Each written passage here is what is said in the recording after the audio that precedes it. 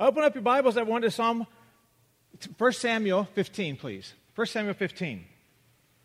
Today we're going to be looking at the life of Saul. And I'm going to start telling his story in the earlier part of 1 Samuel. And I'm going to catch up with you in 1 Samuel 15, all right? Saul was the very first king of Israel. Prior to that, God had ruled directly through judges and priests. And the people wanted a king. They wanted to be like everyone else around them. So they got Saul, the very first king. One of the things about Saul was one of the defining characteristics of his reign was fear. Fear. From the very first time they tried to announce his coronation, they're looking for him. They said, "We have a king for you. We have a king for you. We'd like to introduce him to you now. Saul." Saul. Saul. Does anyone know where Saul's at? And Saul's hiding behind the luggage instead of stepping forward into the authority of his rulership, right? So there he is, the very first thing out of the box. He's afraid. And they have to go and find him and bring him forward and say, "You're the king now. You belong up here." It wasn't long after that, in 1 Samuel 13, when he was impatient about making a sacrifice and going into a battle situation. And he felt like he needed this direction that was going to happen through the sacrifice. And so he decides, Samuel's not here. I'm just going to do this myself. And in doing so, he brought on the wrath of God because he was afraid of the people and afraid of making the wrong decision. And so he went out and did the wrong thing. And then in Samuel 15, 1 Samuel 15, perhaps is the most commonly associated passage with Saul. God has told Saul to utterly destroy every living thing among the Amalekites, even the animals.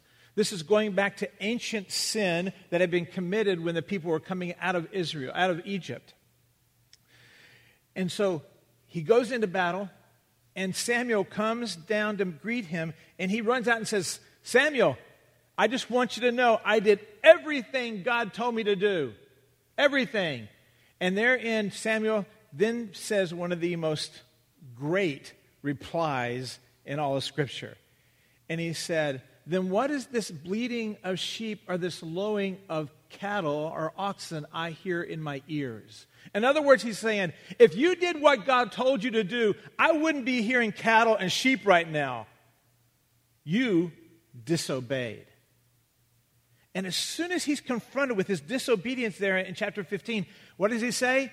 "I was afraid of the people. They made me do it. They made me disobey God."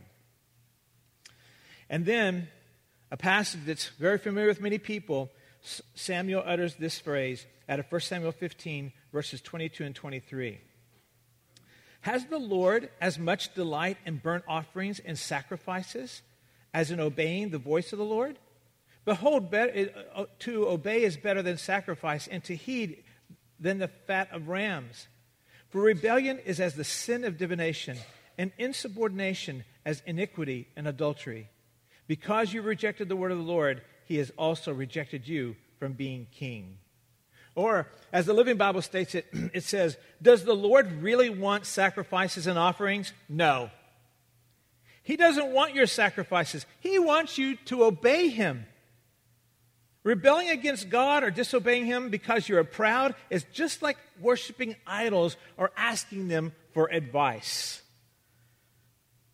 And in verse 24, that's where he says, "But these people, I was afraid of them." Then David is introduced into the story of Saul. And as he has success, Saul begins to fear David.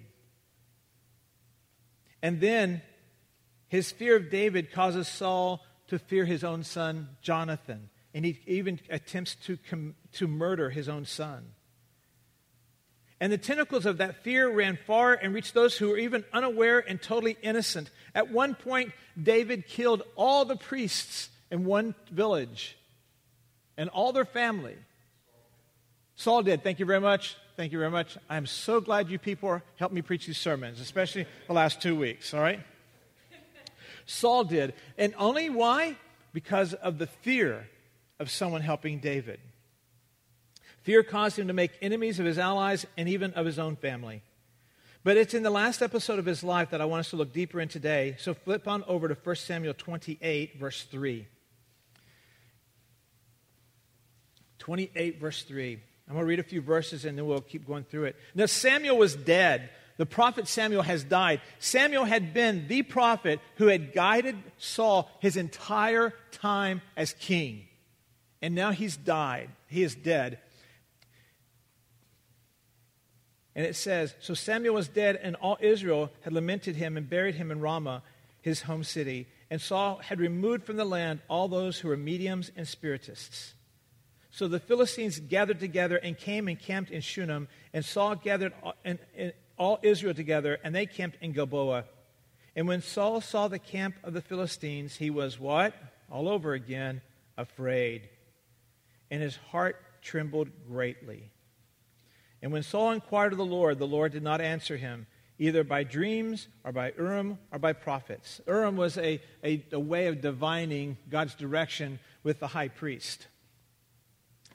So Saul says to his servants, verse 7, seek for me a woman who is a medium, that I may go to her and inquire of her. And his servants said to him, behold, there's a woman who is a medium in Endor. And Saul disguised himself by putting on other clothes, and he went with 2 men, and they came to the woman by night. And he said, conjure up for me, please, and bring up whom I desire. And the woman said to him, behold, you know what Saul has done, how he's cut off those who are mediums and spiritists from the land. Why are you then lying a snare for me to bring me about my own death? And Saul vowed to her, saying, as the Lord lives, there should be no punishment come upon you for this thing. Then the woman said, whom shall I bring up for you? And he said, bring up Samuel for me. When the woman saw Samuel, she cried out with a loud voice, and the woman spoke to Saul, saying, why have you deceived me? For you are Saul. And the king said to her, do not be afraid, but what do you see? And the woman said to him, I see a divine being coming up out of the earth. If you go down further, finally Samuel speaks to him, and he tells him that by this time tomorrow, you will join me among the dead. That's not the kind of news you want from your local fortune teller.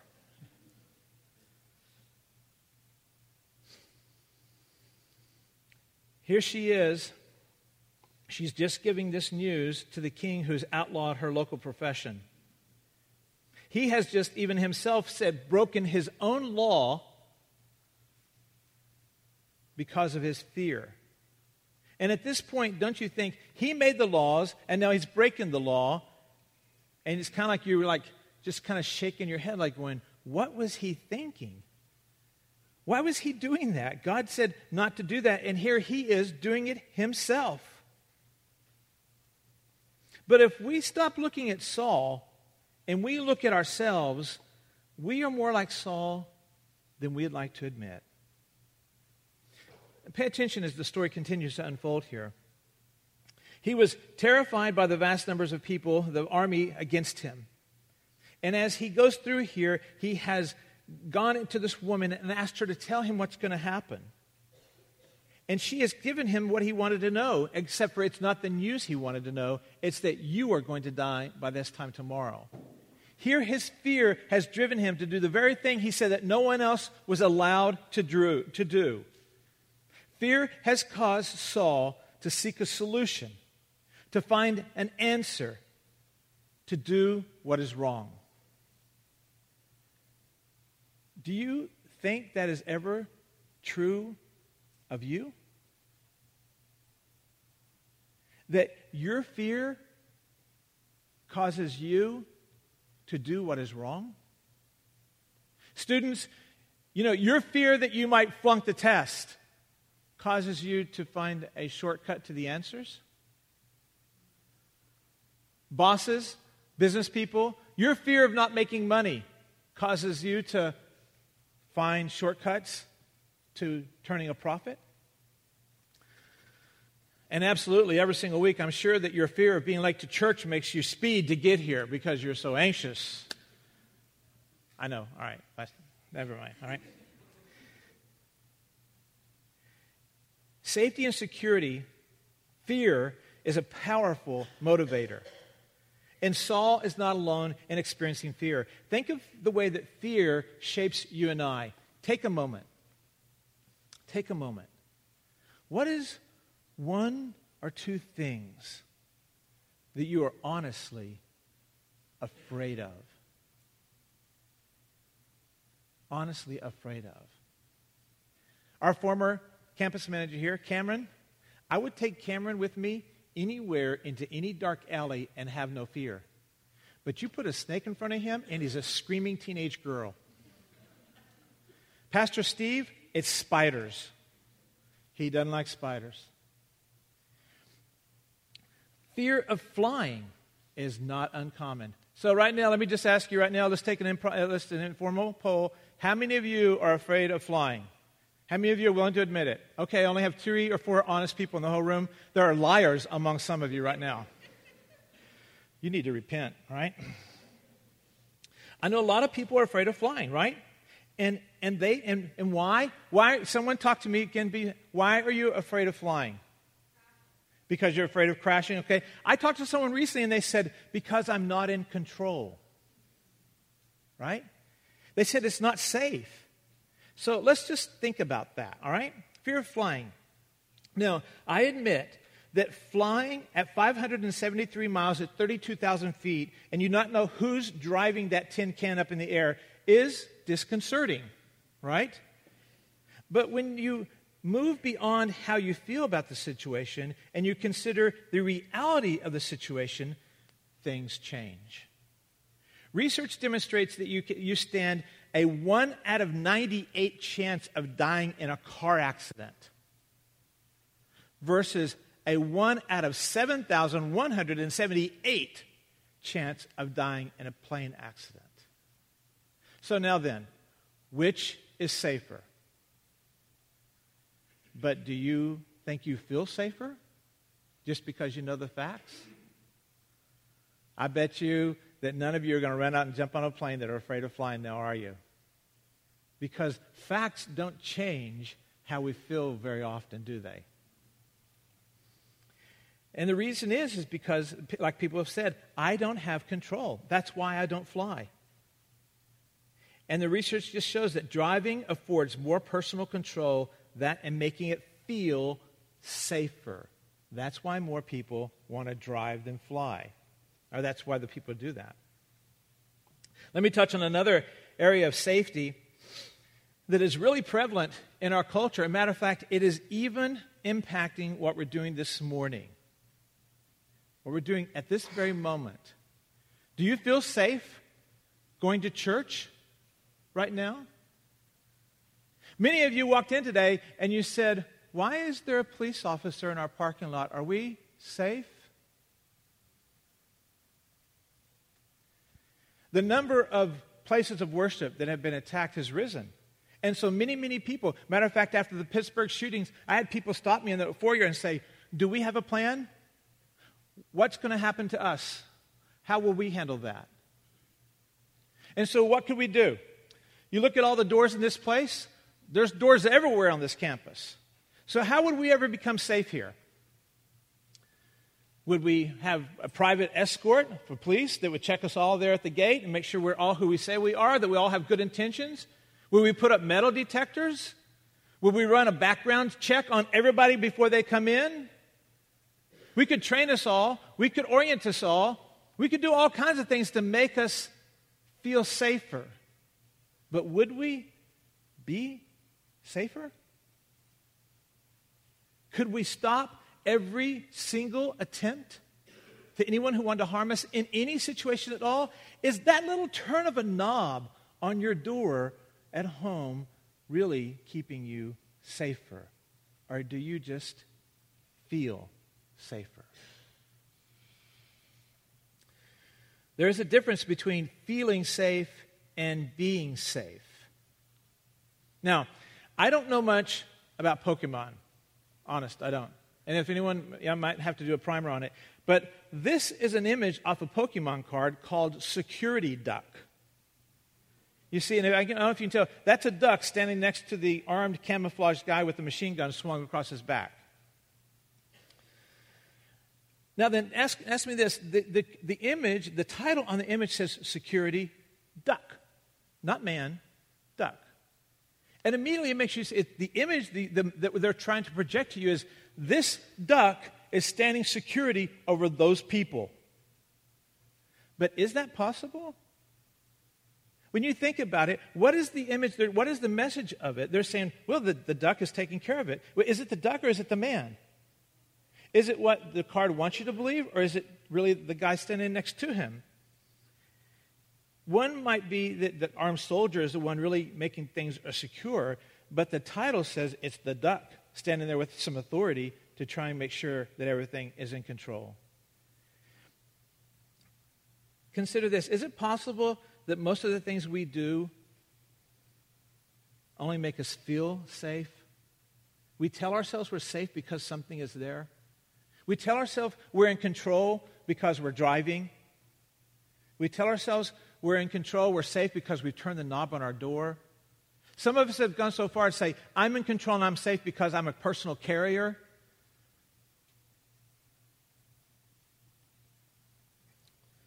Perhaps we're not as safe as we think we are. In Saul's case, his fear drove him into further sin as he tried to control the situation. And that's what happened to him his whole life. He tried to control the situation, and every time he did, motivated by fear, he made his situation worse. And meanwhile, have we not felt the same fear?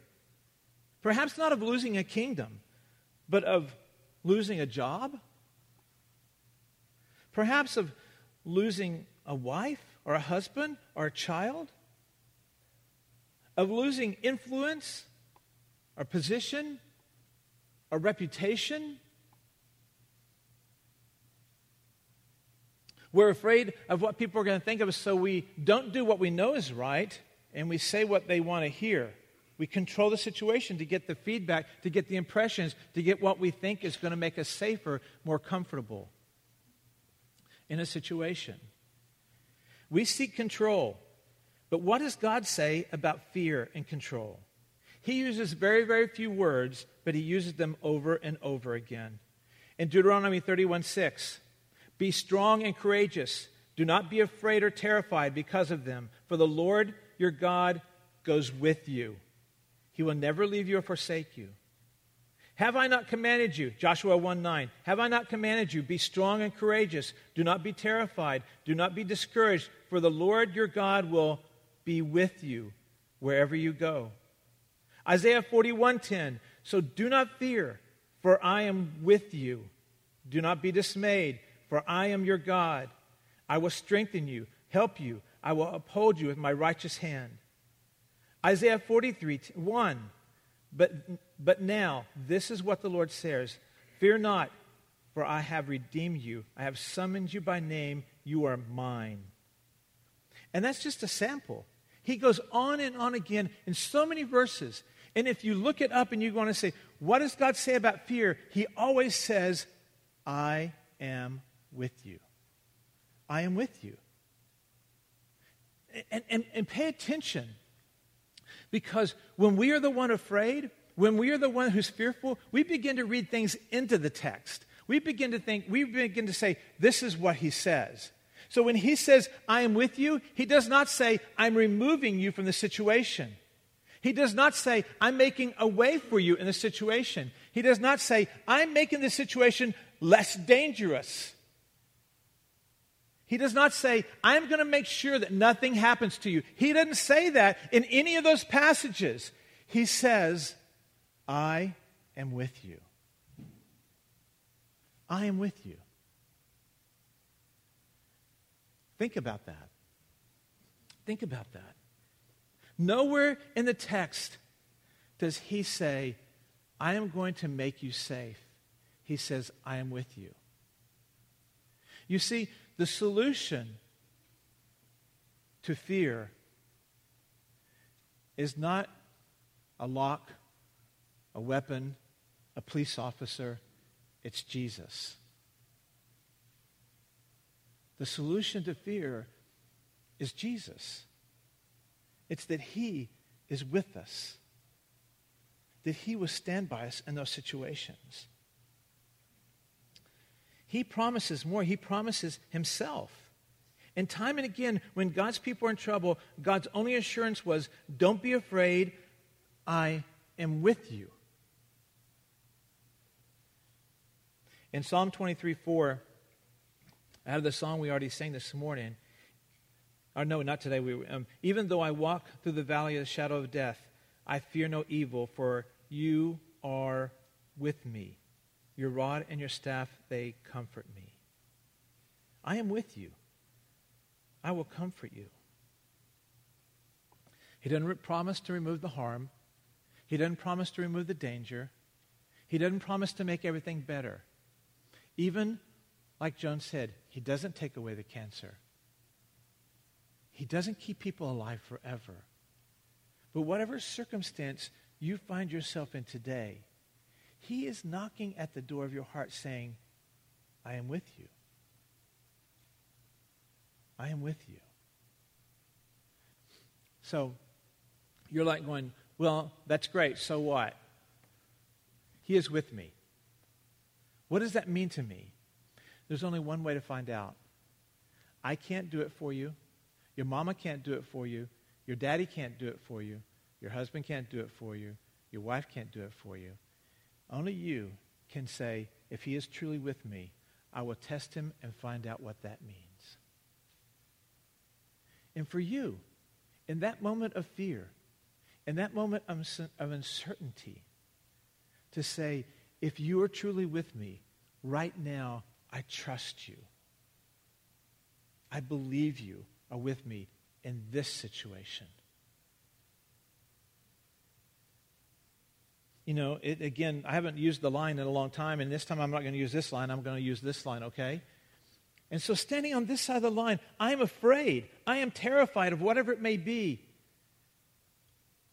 And he says, I am with you. He says, just believe that. Step over that line into believing that and see what I will do with your fear. See what I will do with your circumstance. See what I'm going to do in that situation. But if you stay on this side and say, I don't know if I can trust you, let me tell you what's going to happen. You're going to be afraid. And not only that, more than likely, because this is what our default is, more than likely, on this side of the line, in your fear, you're going to figure out how you can get control and how you can feel safe whether you are or not. And that usually ends how? Badly. Badly. But he says, I am with you. And for you to understand that, for you to really understand what that means, for you to experience me with you, you have to step over that line and say, I believe that. I believe that. And just step over and say, right now, I don't understand how this works. I don't understand how this happens. I don't understand what you're going to do next. But I believe you're with me. And right now, I place my faith in that truth that you have taught me out of your word. Now, what happens? And then wait for what he's going to do. And as we've said often around here, it's like you begin to build up some spiritual muscle memory. So that when you step over and you step into believing that he is with you and you see what he deals with your circumstance, you see how he steps into that with you and you go, whoa, God is with me in this. This is really great. I'm still in danger, but I sense God's presence and I will not be afraid. And this situation passes. And a month, a year, 2 years, 10 years down the road, there's another situation of great fear, of great danger, whatever it may be. And he again comes to you and he says, do you remember that time when I said, believe me, and you believed me? Do you remember how that worked out?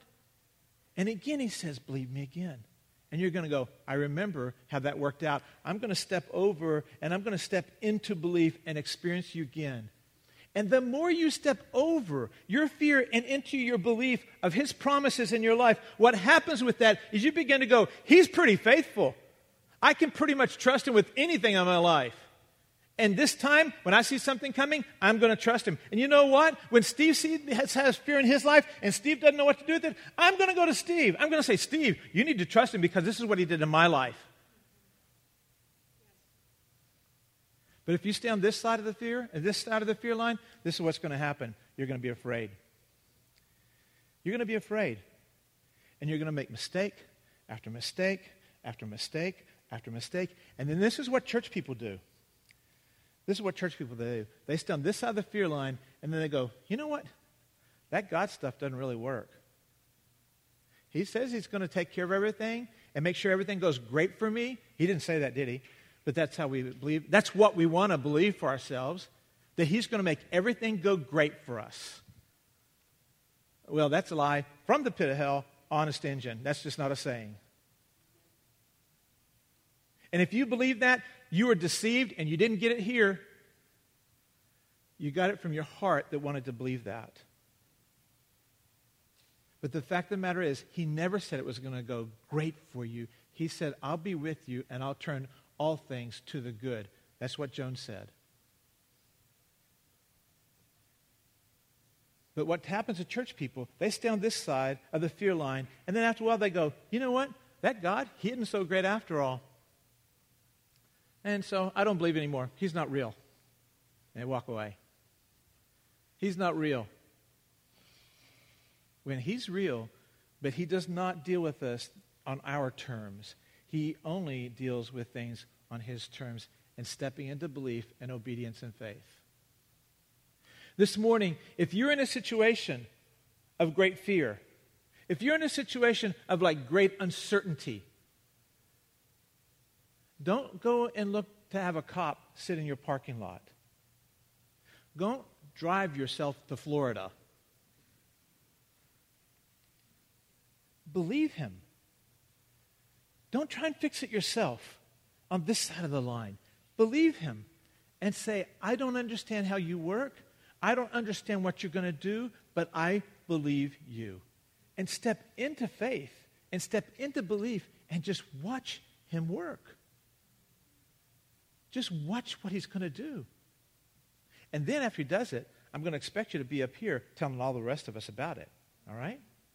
Because that's what he wants. That's what the psalm says. Proclaim his wonderful deeds, his mighty deeds. Proclaim them. And that's what Joan's doing. That's what we're doing every third Thursday when we come up here. We're proclaiming them. So he doesn't promise to remove things from us, harm or danger. He only promises to be with us. And then this is the thing. Isn't he enough? Isn't he enough? Isn't it enough that he says, I'll be with you? And see, when we say on this side of the line, what are we saying? We're saying, no, nuh-uh, you're not enough. I want to be in control. I'll take care of this. You just watch me work. And you go, I've seen this 1,000 times. Yeah, you'll be back talking to me in a moment, in a year, on your deathbed. But you'll be talking to me because it won't work out well for you on that side of the fear line. This morning, if you are wrestling with something that has just really got your attention, or if you have something that you know is going to come up this week, next month, next year, and it does conjure up that fear in you, and you want to control things your way, trust him. Believe him. Step over that line of fear and into believing him and see what he'll do in your life and how true he'll be. And you'll begin to build up that muscle memory, that faith, spiritual muscle memory of knowing what it's like to believe him and have him be real and wonderful and big in your life. Don't you want that? Don't you want to talk about him that way? Don't you want to be able to say, this is what he did. Let me tell you. I was afraid. And then he said, I am with you. And I believed it. And this is what he did. Don't you want to have that testimony of how God's working in your life? Or do you want to be staying on this side of the fear line and going, I'm okay. I'm okay, really, I'm okay. I don't have any fear. Let me tell you, I and many of us want to talk about how great he is in our lives.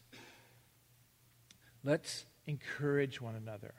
Let's push each other to step over the fear line and into belief so we can talk about him and how great and how glorious he is. Let's pray. Father, this morning, we thank you so much that you make great promises to us and that you are faithful to your promises, that you do not ever find an excuse or reason to be unfaithful. You are never too busy. Nothing ever snuck by you. Nothing ever got past you. And you knew about everything that was going on in our life. And you had an answer for all those things, and that answer is you, that you are with us. Today, Father, do a work in our heart and our life that we can step over that line of fear and into believing you and into walking with you in a more intimate, wonderful, beautiful way. And it's in your name we pray. Amen and amen.